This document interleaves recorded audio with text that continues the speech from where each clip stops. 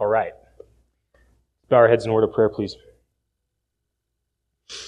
Heavenly Father, we thank you again for your faithfulness, your presence here with us. We want to commit our time in your word to your care, to your sovereign power to awaken hearts, even among us, Lord. If we are dull of hearing, if we are slow to respond, please inflame our hearts, the power of your word and the grace of the gospel, that we may respond in faith and obedience and love toward you. This we pray in Jesus' name. Amen. All right. Well, in our scripture reading this morning, we went through the first chapter just so, in case you disobeyed my orders from last Sunday and didn't read through the book of Daniel, now you're up to speed for the most part. Got through chapter 1. We want to be fresh in our minds. We want to understand the context as a whole because we will probably only get through the first 7 verses this morning, which I know historically is a miracle when I'm preaching, but I think we can do it given that this is narrative and history, and so there's the details are unpacked in a different way, often more efficiently. Let me tell you something. Daniel is an awesome book, and I've had a really enjoyable time studying it. Sometimes you forget that not only is the Bible inerrant and clear and useful and all kinds of things, but the Bible is also fun. So when you're studying, you can't forget to enjoy yourself from time to time. This is great. The Lord is speaking to me. I should take delight in this. Also reminded of another thing. I can't remember the author. I remember stumbling across it in the library in seminary. It was called Daniel in the Critic's Den. Daniel in the Critic's Den. And a book like that is written for understandable reasons. Of all the books in Scripture, Daniel is one of the most hotly debated amongst believers and unbelievers. From unbelievers especially, its reliability, its dating, its historicity, pretty much everything about it. And let me tell you, the more you study Daniel, the more you will, I am confident, galvanize your confidence in the infallibility and inerrancy of Scripture. You start seeing how all these things match up and how Scripture explains itself by itself. And so I think we're off to a good start here, and this study will be beneficial to us. So we are in the book of Daniel. If you will read with me once again, so it's fresh in our minds, the first 7 verses. Hear the word of the Lord. In the 3rd year of the reign of Jehoiakim, king of Judah, Nebuchadnezzar, king of Babylon, came to Jerusalem and besieged it. The Lord gave Jehoiakim, king of Judah, into his hand, along with some of the vessels of the house of God, and he brought them to the land of Shinar, to the house of his God, and he brought the vessels into the treasury of his God. So the king ordered Ashpenaz, the chief of his officials, to bring some of the sons of Israel, including some of the royal family and of the nobles, youths in whom was no defect, who were good-looking, showing intelligence and every branch of wisdom, endowed with understanding and discerning knowledge, and who had ability for serving in the king's court. And he ordered him to teach them the literature and language of the Chaldeans. The king appointed for them a daily ration from the king's choice food and from the wine which he drank, and appointed that they should be educated 3 years, at the end of which they were to enter the king's personal service. Now among them from the sons of Judah were Daniel, Hananiah, Mishael, and Azariah. Then the commander of the officials assigned new names to them. And to Daniel he assigned the name Belteshazzar, to Hananiah Shadrach, to Mishael Meshach, and to Azariah Abednego. Now, some of this pertains to the following text that we're going to study starting next Lord's Day. So do not be disheartened if we skip over some of the details in certain parts of this text. That simply means we are going to cover them later. So we are going to get into the introductory material of the actual text this morning, and I think that you will find that even in narrative, you have some powerful truth being reflected once you put this against the backdrop of the rest of God's Word. There's a lot of truth that we can uncover here. And when it comes to preaching from any book, we are to reveal who God is. That's my highest priority, is to simply preach God to you. And it's no different even in a text like this that's just basically from first appearance telling a simple story of exile. But we also, as the title would indicate, we don't just want to understand this as Israel's exile. We want to understand it as God in exile. That should strike you as a pretty strange thing, but work with me. All right. Get the meaning of things. First of all, what does exile mean? Most of us in our lifetime will not experience what that means, but it is a very heartbreaking thing because, and appropriately so, we often attach ourselves, who we are, our very identity, to our own nation. It would be very difficult to find in here an exception of a person who wouldn't be absolutely devastated if they were removed from the United States because America is super cool and great. If we were removed from this country and we couldn't come back, right? This is home. This is native soil. This is where we grew up. This is the land we love. We would hate to never be able to come back here. And yet this was the reality for many of the children of Israel. Exile, the state of being barred from one's native country, typically for either political or punitive reasons. Now, as it concerns Israel, it's the latter. It's punitive reasons. Clearly, the Lord warns them from multiple prophets, repent or you will be exiled from the land. Also, the state or a period of forced absence from one's country or home. Now, we would see this as a period of forced absence. This is never something that was meant in the mind of God or based on the promises of God to be a permanent circumstance for Israel. There was a return from exile that was promised. So, here we come to, as the text says, if you want to turn there with me, if you're not there already, we're going to get into some history. Sorry, I got to chew on a cough drop. I'm still got a scratchy throat, but we'll do the best we can. So he says, this is in the 3rd year of the reign of Jehoiakim, king of Judah.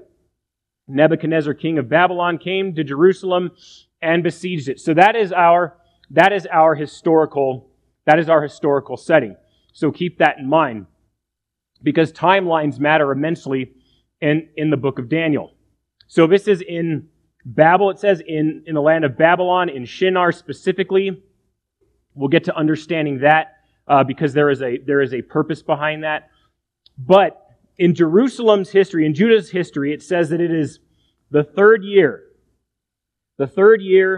in the reign of Jehoiakim. And so he is the king of Judah. Remember, the 10 northern kingdoms have already been exiled, and so the tribe of Judah remains. And so Nebuchadnezzar, king of Babylon, remember, a foreign king, comes in and invades. Now, don't mistake this with the eventual sacking and destruction of Jerusalem in 586 BC. This came later. Historically speaking, there were different phases of exile. It didn't all happen in one fell swoop.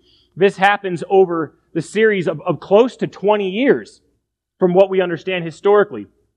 That Nebuchadnezzar, you could say, dealt rather patiently with Judah until he eventually destroyed Jerusalem. So this did not happen very quickly. And so what does it say here? It says that he comes, and the Lord gave Jehoiakim, king of Judah, into his hand along with some of the vessels of the house of God. So in this, I want us to see the first point, right? We say, what is the point of this narrative?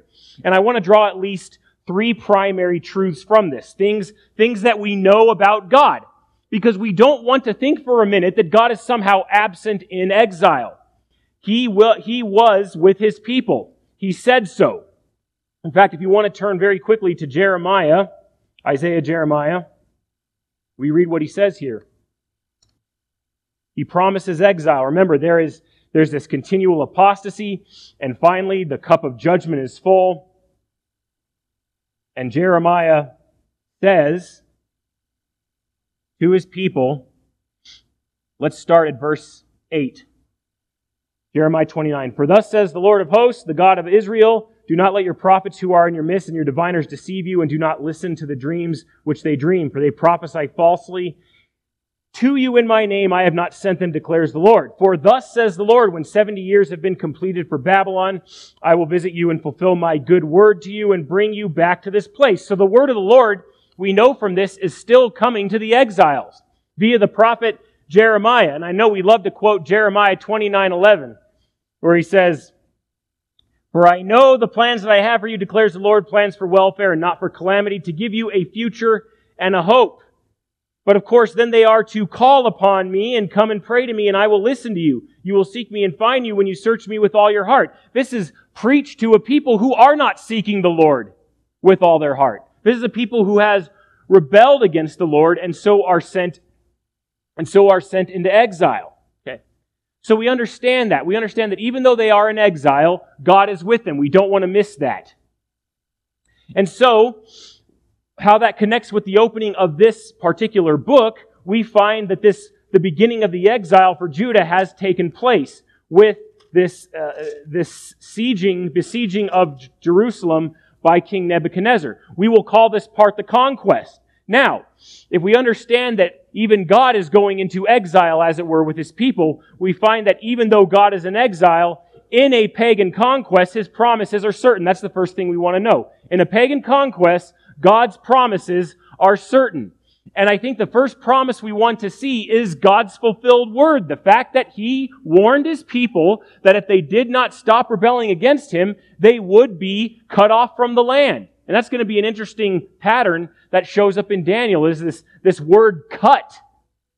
There's a lot of cutting that will happen. But first and foremost, God will cut off His people from the land in a temporary judgment, remove them away from the land of Israel and remove them to a foreign land where they will be disciplined under a foreign king. But we have to understand that just because God is in exile, it does not call His promises into question. He is the same God. He is mighty to save, and He is mighty to preserve His people. So His promise to preserve His people in this is sure. But first, He keeps His word, right? His word, His promises, they are all certain. He will not fail to bring His judgments to pass, and He will not fail to preserve His people.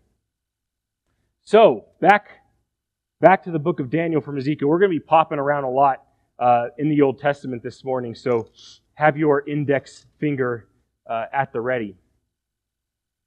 And so here's how it unfolds. Nebuchadnezzar, king of Babylon, came to Jerusalem and besieged it. And he takes all of these holy vessels that were dedicated to the service of the temple of Yahweh, and he removes those with them, takes all those to Babylon with him. So we're seeing he is despoiling Jerusalem, which I think is very important because in the mind of the Jew, this was invincible. This was untouchable. Right? And yet we see that as they dishonor God, God is willing. God is willing to be removed in a sense. Because these vessels, don't miss this, these vessels signify His presence in the temple. The temple also signifies His presence, and eventually that's destroyed. And so what's going on here is about in 605 BC, right? 605 BC more or less, about 20 years before the destruction of Jerusalem. And so right now at this point, even though Nebuchadnezzar is functionally king, most likely his father, King Nabopolassar, another tongue twister of a name, is king, but his health at this point is fading. And so his son Nebuchadnezzar is off fighting. And around this time, he's fighting the Egyptians. He's fighting them back because they had settled in the realm of Babylon. So he fights them, he defeats them at the Battle of Carchemish, and then basically pursues them all the way back to Egypt, right? Nebuchadnezzar seems to be a very gallant warrior and able commander in the field over the Babylonian army. And it's thought that during this time, because Jerusalem is in the way, he besieges it and takes command of it. And so we know that at this point, there was probably no rebellion. That hasn't mounted yet. And so it says, as the text indicates, Jehoiakim was king in Judah. Jehoiakim was a king that was appointed, as Jeremiah tells us, or 2 Kings rather tells us, was appointed by Pharaoh Necho. If you remember Pharaoh Necho, he was the Pharaoh who killed King Josiah in a battle, right? So King Josiah, who was a good king, one of the final kings of Judah, was killed in that battle, and his son Jehoiakim takes the throne. So he's king in Judah at this time. He remains a vassal king, and he is not put to death. It is said that he is even sent to Babylon for a time, and then he is even returned to Judah months later. He puts up a rebellion at some point, but even that is put down. But for some reason, King Nebuchadnezzar does not kill him, and he even reigns until 597 BC. So he stays king for a while. He's probably useful to King Nebuchadnezzar to some degree, and so he is kept on the throne. So even God in His grace warns the king, warns the people not to rebel against King Nebuchadnezzar. You have to remember that all of these people, whether pagan or Israelite, are all under the sovereign power of God. He knows what's going on. He has a plan. And so He can call even a pagan king my servant, which He does. He says that Nebuchadnezzar is my servant. He is carrying out my will. Do not rebel against him. And so after this siege, in the same year, King Nabopolassar dies, and then Nebuchadnezzar returns to Babylon to become king. So just a short little history there of what is going on. And so when this happens, it says that, going back to the text again, the Lord gave Jehoiakim, king of Judah, into his hand, along with some of the vessels of the house of God. And he brought them to the land of Shinar, to the house of his God, and he brought the vessels into the treasury of his God. Okay, so you see, in a sense, multiple gods, being listed here. So, first of all, we know the Lord. The Lord is in command. He hands over the king into Nebuchadnezzar's hand, and then he brought them to the land of Shinar, to the house of his God. Okay, so here is an idol. Here is a false god that is coming along here. Now, very important at this point in history, you had in all these pagan nations, they had their own gods, they had their own pantheons. And so to a king like Nebuchadnezzar, to a pagan king, this would be very significant. If he brings the vessels of a temple of another nation to the house or temple of his God, he sees his God as superior. So at this point in history, it looks like Nebuchadnezzar has won. It looks like Nebuchadnezzar's God has exercised victory over the God of Israel, over the God of Abraham, Isaac, and Jacob. And so we would look at this and we should laugh. We should say how little King Nebuchadnezzar knows.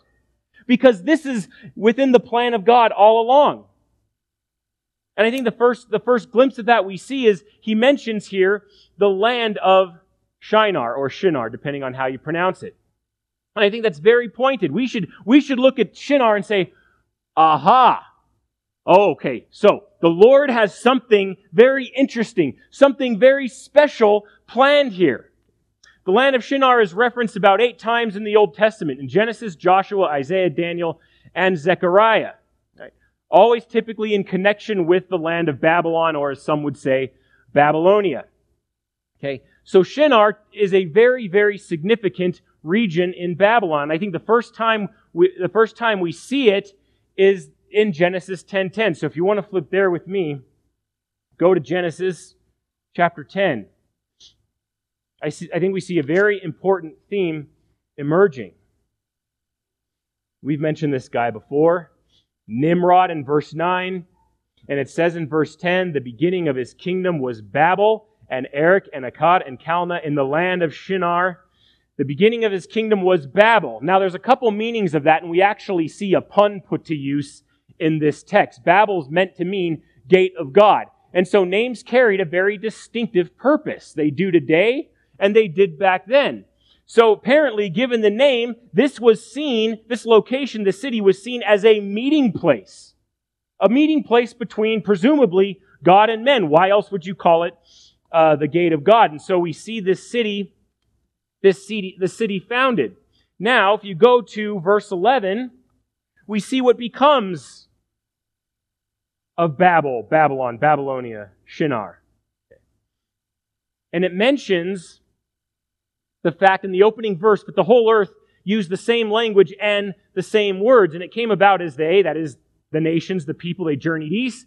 They found a plain in the land of Shinar and settled there. They said to one another, come, let us make bricks and burn them thoroughly. And they used brick for stone and they used tar for mortar. They said, "Come, let us build for ourselves a city and a tower whose top will reach into heaven, and let us make for ourselves a name, otherwise we'll be scattered abroad over the face of the whole earth." Now, what did God want people to do? He wanted them to scatter, right? We see the same problem today in cities. When you start building and placing people on top of one another, you tend to see a higher concentration of sin. He wants people to scatter. And so you'll notice a pattern here. Let us, let us, let us. And then what's the desired result? We will make a name for ourselves, right? We've been over this before. And what's the whole purpose of humanity? Humanity is meant to come together not to make a name for themselves, but to make the name of God great in all the world. And so this is the depth of satanic behavior. Not when we try to make Satan's name great, but when we try to make our own name great. And so Babel or Shinar becomes this motif of united human wickedness. We see it here. We see it later on in the book of Daniel when King Nebuchadnezzar is walking in his balcony and he's surveying his kingdom. And in his heart, he gives himself credit for building Babylon. His heart is lifted up. Shinar, Babel speaks to the pride of man, speaks to his rebellion against God.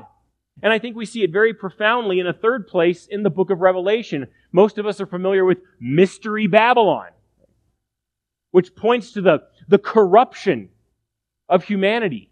And I think specifically in the book of Revelation, it points to this pact between apostate Jews and the Roman civil authorities.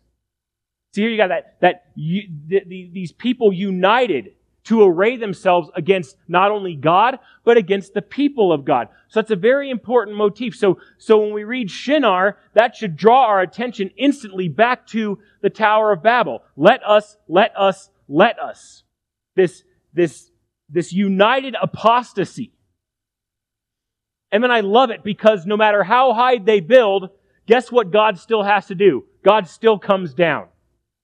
These people think they can build high. They think they can build the heaven. Right? That was the intent. Babel, the gate or the door of heaven. And then what does God do? He scatters them. He scatters them by confusing their speech. And then they stopped building the city. And then the pun is in verse 9. Therefore its name was called Babel, which means confusion. And the Lord scattered them abroad over the face of the whole earth. And so now we see, in a sense, another gathering. The Lord, through exiling His people, and by extension Himself, being present with His people in Babylon, He is going to do another work.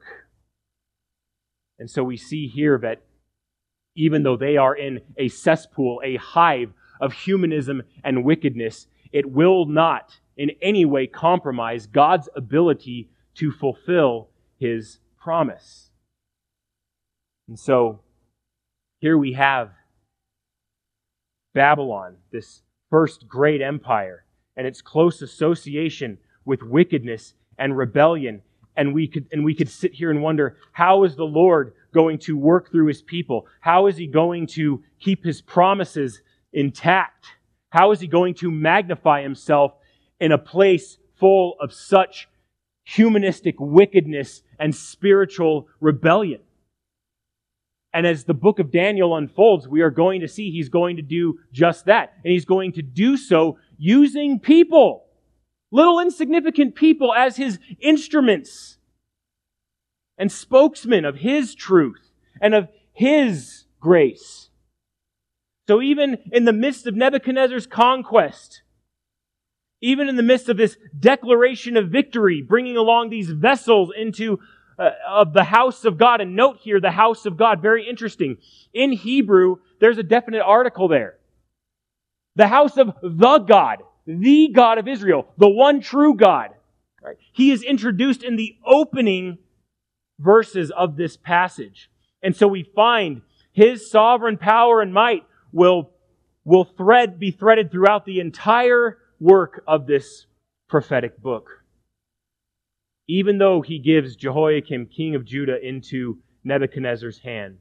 Even though He allows the vessels to be taken. He is still the God.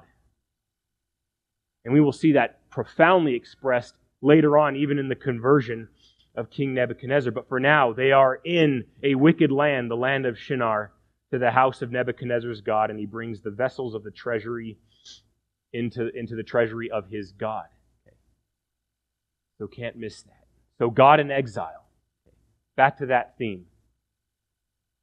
At this point, if we don't think like Christians and we think like pagans, we would start putting limitations on God.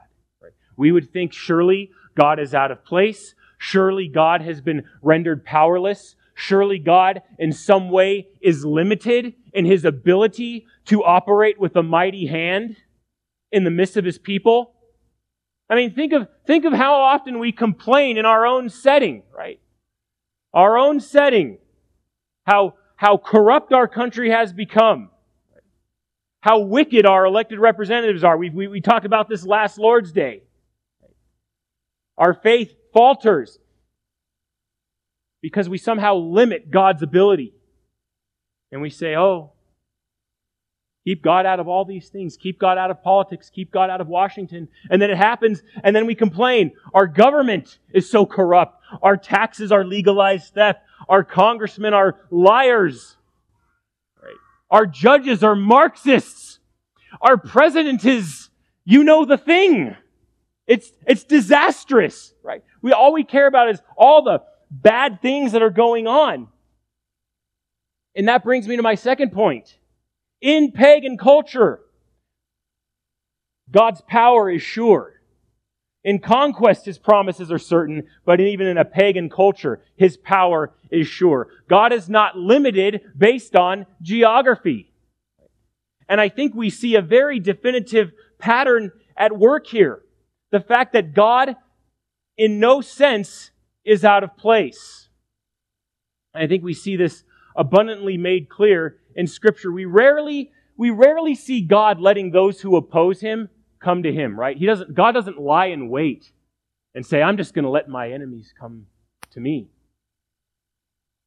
Now think about the legitimacy of a claim like this. I mean, when did man declare himself an enemy of God? In the Garden of Eden. The Garden of Eden. When man ate of the fruit and decided to do his own thing, decided that he wanted to be like God on his own terms. Did God wait for man to come to Him? No, what did He do? He went out searching. Oh man, where are you? Where are you? Come out. Come clean, right? Man hides. God is able to be on the move and to seek out those who turn against Him. We never want to think that God is somehow out of place. God was not out of place when He went seeking the man and his wife. God was not out of place when He went to Egypt with Moses. What did He say in Exodus 3:12? I will be with you. God was not out of place when He went with Joshua into the promised land. He even tells Joshua, 1:5 and 3:7, I will be with you. I love this passage from 2 Kings 19:35. There's this siege by the king Sennacherib, the Assyrian king Sennacherib. King Hezekiah cries out to the Lord, asks the Lord for help. And what happens? That night, the angel of the Lord went out and struck 185,000 in the camp of the Assyrians. He went in the midst of his enemies. And when men rose early in the morning, behold, all of them were dead. Huge pattern here. A pattern that we cannot miss. God goes forth. God is not feeling uncomfortable or distraught or shaken because He is, quote unquote, in exile. Because the fact is that God owns the land where He is exiled. And the amazing truth behind this, friends, is that God is going to declare, He's going to make very clear, but He is not only the God of Israel. He is God in Babylon. He is God in Persia. He's God in Greece. He's God in Rome. Everywhere He goes, He is the true and living God. The earth is the Lord and all it contains. All kings must bow down to Him. All so-called gods must be made of no account. We're beginning to see this theme emerge, that even though God is in a foreign land, He remains God. You have to look at this through the eyes of faith and through the eyes of Scripture and say, oh my goodness, they're playing right into His hand. Can you believe this? Haven't we seen this before? Oh, we've captured Him. Think back. Think about those Old Testament stories you've read about. Think about the book of 1 Samuel. Think about the book of 1 Samuel. What did they do? The Israelites went out into battle. I believe it's 1 Samuel 5. Let's turn there to 1 Samuel. Ah, yes. 1 Samuel. Well, 1 Samuel 4, actually. What happens? The Israelites fight the Philistines, and what happens? Israel was defeated. Right? Oh, Israel was defeated in Daniel 1. Oh, what happened after that? Oh, the Ark of God. What did the Ark of God declare? His presence. The Lord was present in the Ark between the two cherubim, right? The mercy seat. God dwelled in the Ark of the Covenant. And so I think what happened here is that Israel was disobedient, and they brought out the Ark of the Covenant to battle. I think they used it sort of as a talisman, rather than actually trusting in the Lord and living in obedient faith to Him. And so what happens? Against all odds in the mind of an Israelite is that the ark was taken. No way. Well, it was taken. What are they going to do? The Philistines fought hard. And in verse 10 of chapter 4 in 1 Samuel it says, Israel was defeated, and every man fled to his tent, and the slaughter was very great. For there fell of Israel 30,000 foot soldiers, and the ark of God was taken, and the two sons of Eli, Hophni and Phinehas, died. The glory has departed from Israel, verse 22 says, for the ark of God was taken. And then it says in chapter 5, now the Philistines took the ark of God and brought it from Ebenezer to Ashdod. Oh. So if you're a Philistine, you're thinking, we've got him. Because remember, they heard those horror stories about the gods of Egypt being completely destroyed and humiliated, right?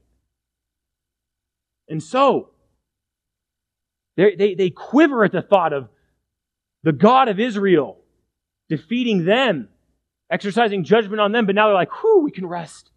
Maybe this God was not so tough. We've captured the ark of His presence, the ark of His covenant, and now we can take Him and put Him in our own temple. And they took the ark of God and brought it to the house of Dagon and set it by Dagon. Right? And what are they saying? Oh, who is like Dagon? Dagon, our God, has subdued Yahweh. And then it says in verse 3, when the Ashdodites arose early the next morning, behold, Dagon had fallen on his face to the ground before the ark of the Lord. So they took Dagon and set him in his place again. But when they arose early the next morning, behold, Dagon had fallen on his face to the ground before the ark of the Lord. And the head of Dagon and both the palms of his hands were cut off on the threshold. Only the trunk of Dagon was left to him. So you'd think that the Lord was trying to tell the Philistines something. You can't capture me. I am not under your power.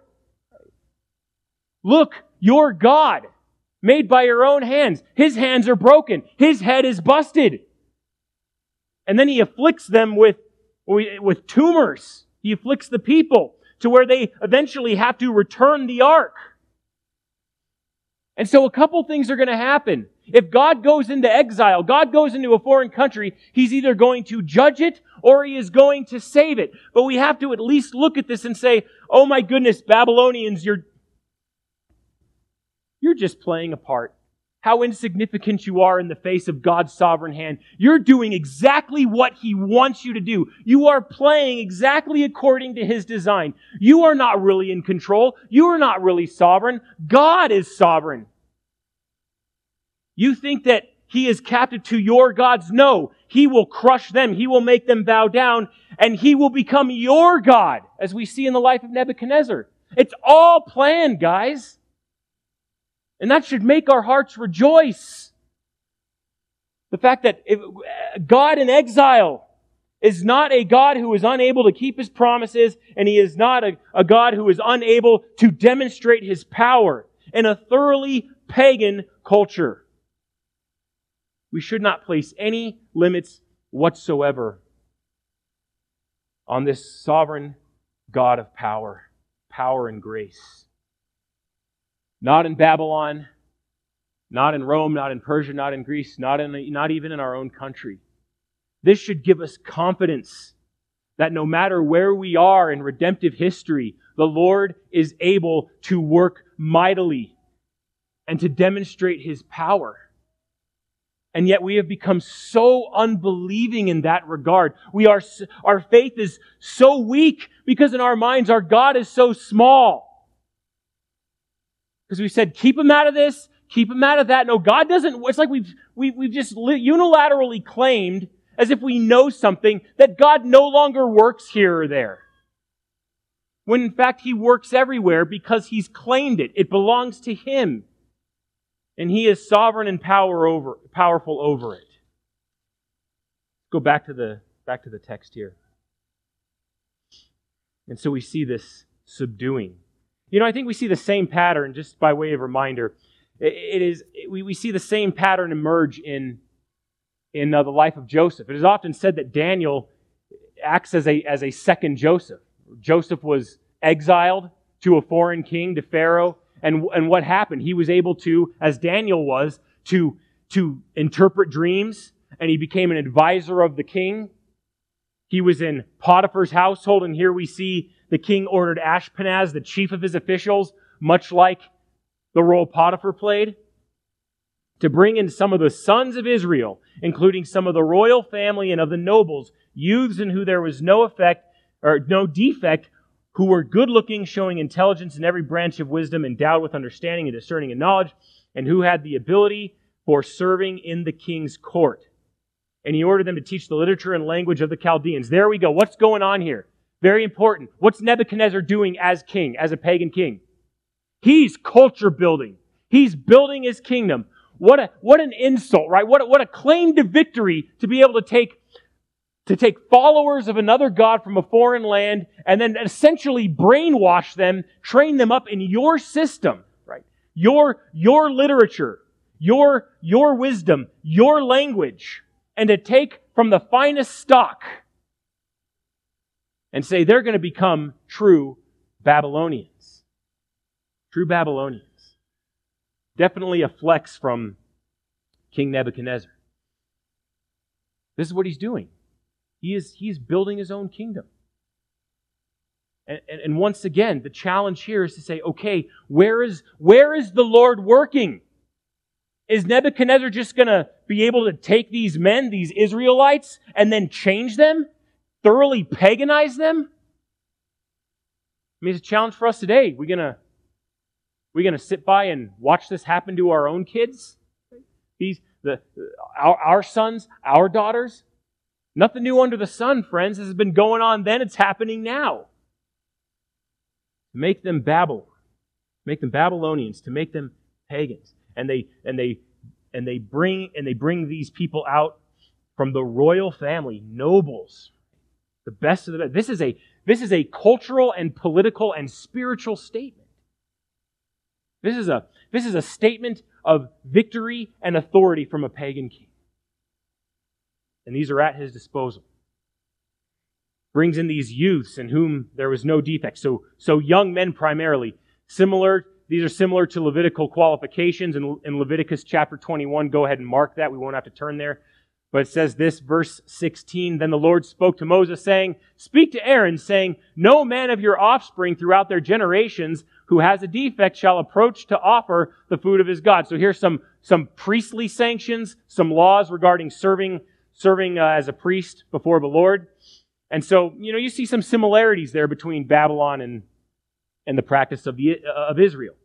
And he says this, For no one who has a defect shall approach, a blind man or a lame man, or he who has a disfigured face, or any deformed limb, or a man who has a broken foot or a broken hand, or a hunchback or a dwarf, or one who has a defect in his eye or eczema, or scabs and crushed testicles. I mean, that escalated. I mean, that really narrows it down. Right? They wanted the best of the best. They wanted those who were young, so strong, energetic. They wanted those who were good looking. So some of us are out automatically. physical, right? The physical mattered, the form mattered, the stature mattered. The things that are typically important to us today. Like, what do we look for, right? We typically look on the surface. Same with Babylon. They were good looking. They showed intelligence in every branch of wisdom, right? So again, they were smart, right? So they want to make sure they're mentally sharp, endowed with understanding and discerning knowledge, right? They're not looking for average people. They're looking for exceptional people by human standards. See, it's so human here, right? And then we get to see God work. Even though Nebuchadnezzar may have his own purposes, it will never thwart the ultimate purposes of God. See, he's using this to build his own kingdom, and yet we see God in exile as the ultimate infiltrator unit, and he's going to turn Babylon upside down through his saving power. And then this, and who had the ability for serving in the king's court. So that is often seen as the social aspect. People who can work with other people. So you have the physical, the mental, the social, right? Cream of the crop, really. That's what matters to him. These are all the things we prize today. And that's what Nebuchadnezzar's doing. And look at, and what a temptation this would be if you were an Israelite. What a temptation this would be. You want to walk with your God. You understand, if you have listened to the prophets, right? If you listen to them speak, you understand God is still with you. God has not abandoned you. He has plans for you, plans for a hope and a future. You believe that. And yet here you are now in this thoroughly pagan culture, and you're entering public education. You should send shivers down your spine. You're entering the system, right? And you see how long this takes. It would be 3 years if you look at verse 5. The king appointed for them a daily ration from the king's choice food. See, you're gonna read what we read. You're gonna speak how we speak. You're gonna drink what we drink. But they should be educated 3 years. It's like, man, we've got to indoctrinate you. We've got to cause you to forget all that other stuff you were learning. You got to become Chaldean. You got to become like us. You got to serve our gods. And to just be in a situation like that where it's almost palpable. It's so pagan. Everywhere you look, it's pagan. What kind of heart it must take to be able to stand against that, against those daily temptations, for Daniel and his friends in particular, and to continue to walk faithfully with their God.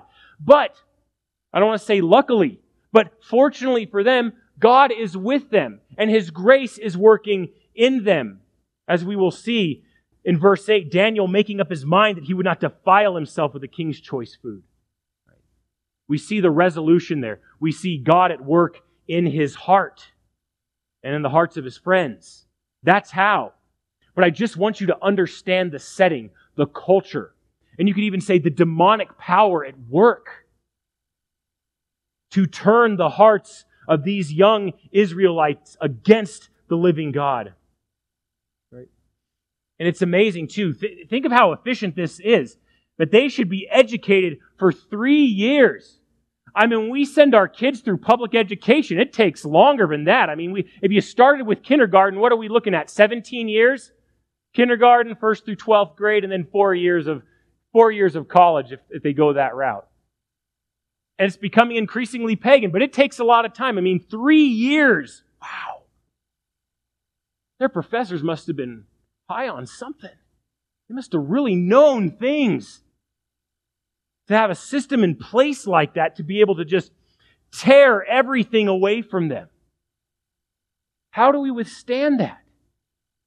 There's only one answer, and that is God's power. Even in today's culture, friends, we have God's power at our disposal because He is with us. And no matter how pagan it is, we can live as believers because the grace of God is able to overcome what the enemy can throw at us. The wisdom of God, what does it say? That the foolishness of God is greater than the wisdom of man. The weakness of God is greater than the strength of man. And it is able to sustain us. And so we see in all of these things, God is setting the stage. Don't miss this for the remainder of our study. God is setting the stage to do an amazing transforming work. And He's going to work in the life of no one less than King Nebuchadnezzar. So all that He intends to do is going to be flipped on its head. And He will come to bow the knee to the true and living God, to the God of Israel. No matter what He chooses, no matter what He appoints, no matter what He cuts, no matter what He orders, God, the true God, will be magnified. And after these 3 years, at the end of them, they are to enter the king's personal service. Now that you're thoroughly paganized, you are going to serve me. And so then we come to the third one, right? In pagan conquest, God's promises are certain. In pagan culture, God's power is sure. And in pagan captivity, His people are secure. Now we zoom in on God's people, God's appointed men who will do mighty things in His name in Babylon. Now, verse 6, now among them from the sons of Judah were Daniel, Hananiah, Mishael, and Azariah. Then the commander of the officials assigned new names to them. And to Daniel he assigned the name Belteshazzar, to Hananiah Shadrach, to Mishael Meshach, and to Azariah Abednego. So names are very important, right? They've always been important. That's what's in a name, right? First thing is identity. Right? Typically, a name corresponds with who you hope that person will be. I think most of you, I would certainly hope most of you don't just give your kid a name randomly without thinking about it. A name represents the kind of person you want them to be. You know, my son's name is Andrew, which comes from the Greek and it means manly. I want my kid to be a man of God. I want him to be a manly man. I don't want him to be effeminate. I want him to be manly, right? My name's Jonathan. It means God is gracious. I hope that as I grow in the Lord, I demonstrate in some way, shape, or form that God is in fact a gracious God, right? Not that He's impatient and capricious and prone to swift bouts of anger, you know? I want to demonstrate by my life and my conduct that I serve a gracious God. Right? So names mean something. They point to an identity. But also in a name, once again, changing someone's name. Remember, we saw that in Pharaoh Necho. To change someone's name meant to proclaim victory over them. So this was Nebuchadnezzar's way of proclaiming victory over their God. And I'll show you how. Daniel, God is my judge. His name was changed to Belteshazzar, which means Bel, protect the king. Bel was the name of a Babylonian pagan deity. Bel, protect the king. Right? Protect the king who? King Nebuchadnezzar, of course. Your name's going to represent that. When people look at you, Daniel, they're going to say, oh, you're Belteshazzar. God save the king, right? Hananiah, the Lord is gracious. Right? And his name was changed to Shadrach, the command of Aku, another Babylonian deity. Mishael, similar name Michael, which means who is like God? It's a question. This name is a question. Who is like God? Answer, no one. And then he is changed to Meshach, who is like Aku, or who is what Aku is. Aku is, by the way, the Babylonian moon god. Azariah, the Lord is my helper. And trust me, at this point, these guys need help.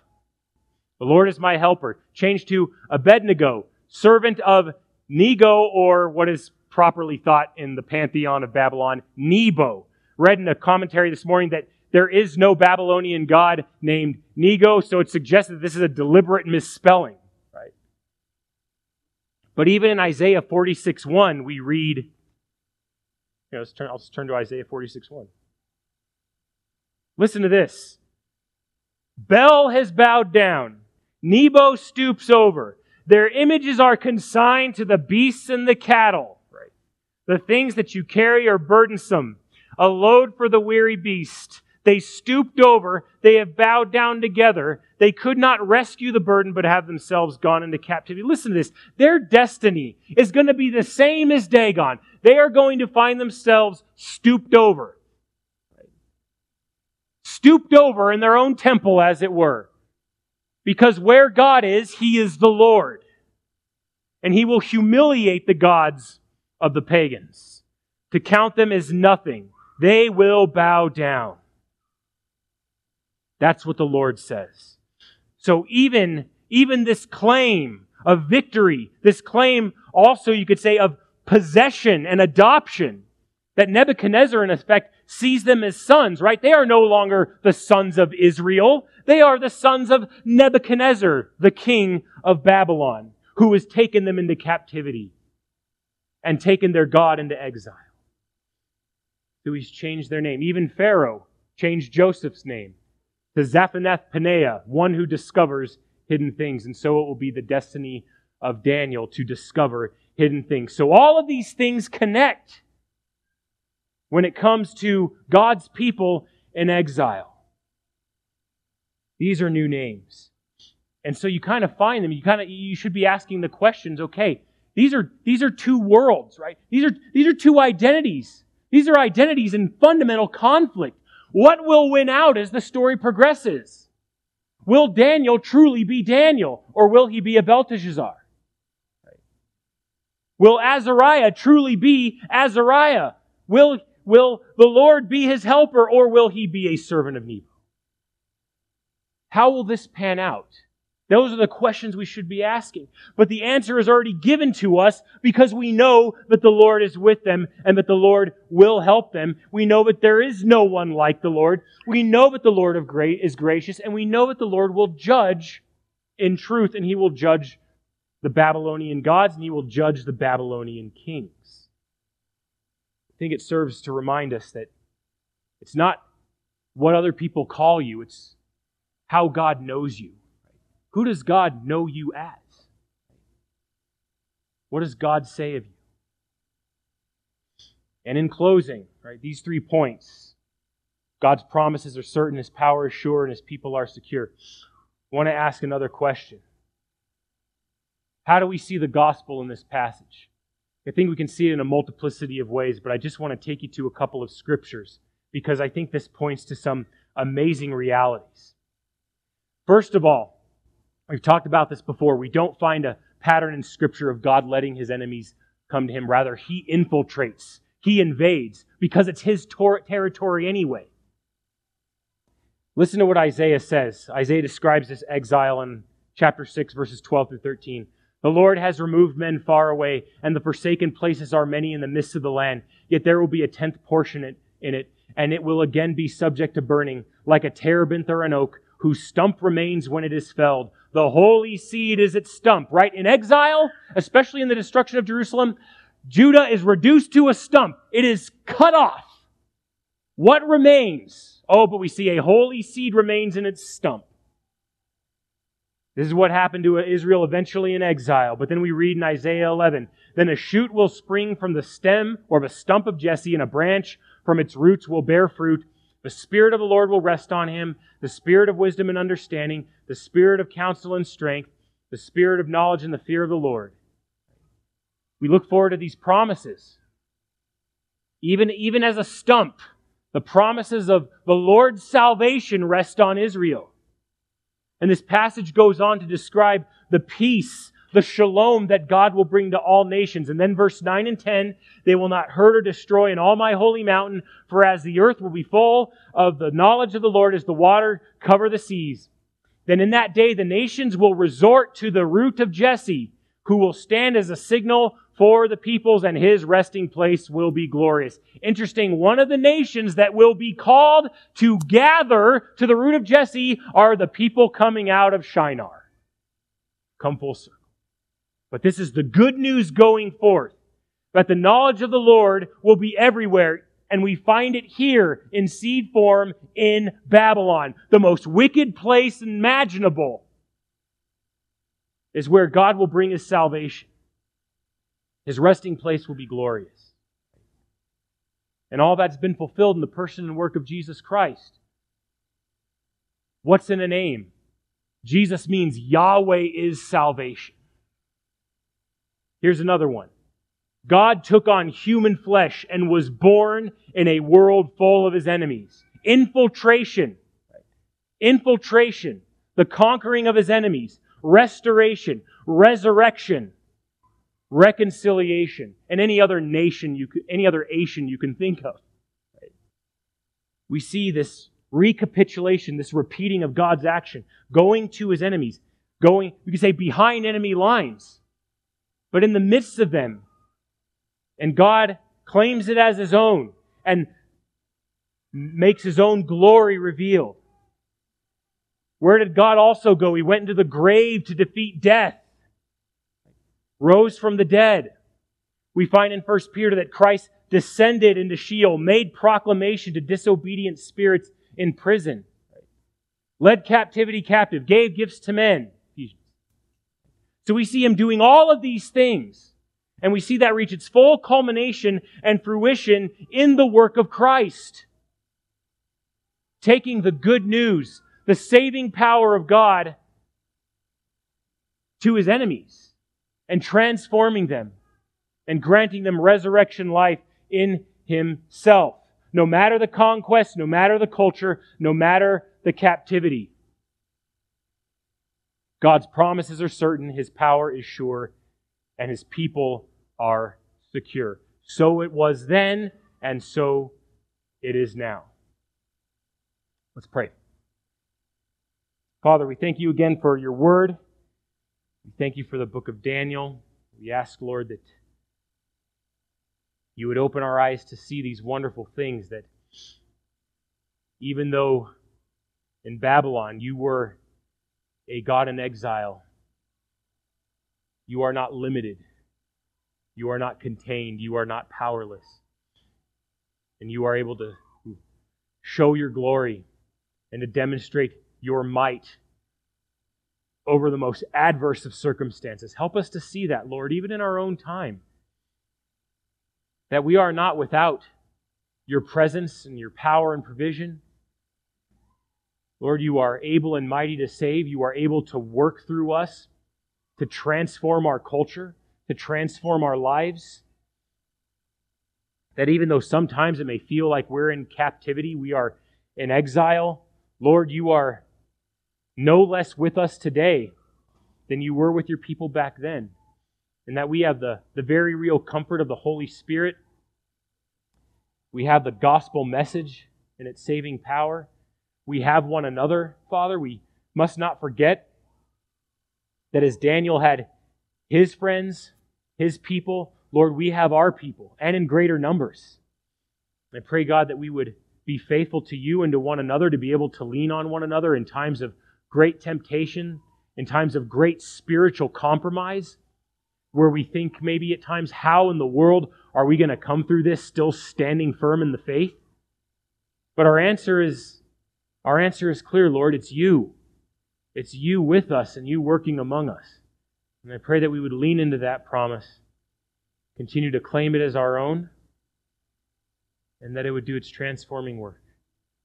We love you, Lord, and we thank you for gathering us together today. Receive our worship from thankful hearts. In Jesus' name we pray. Amen.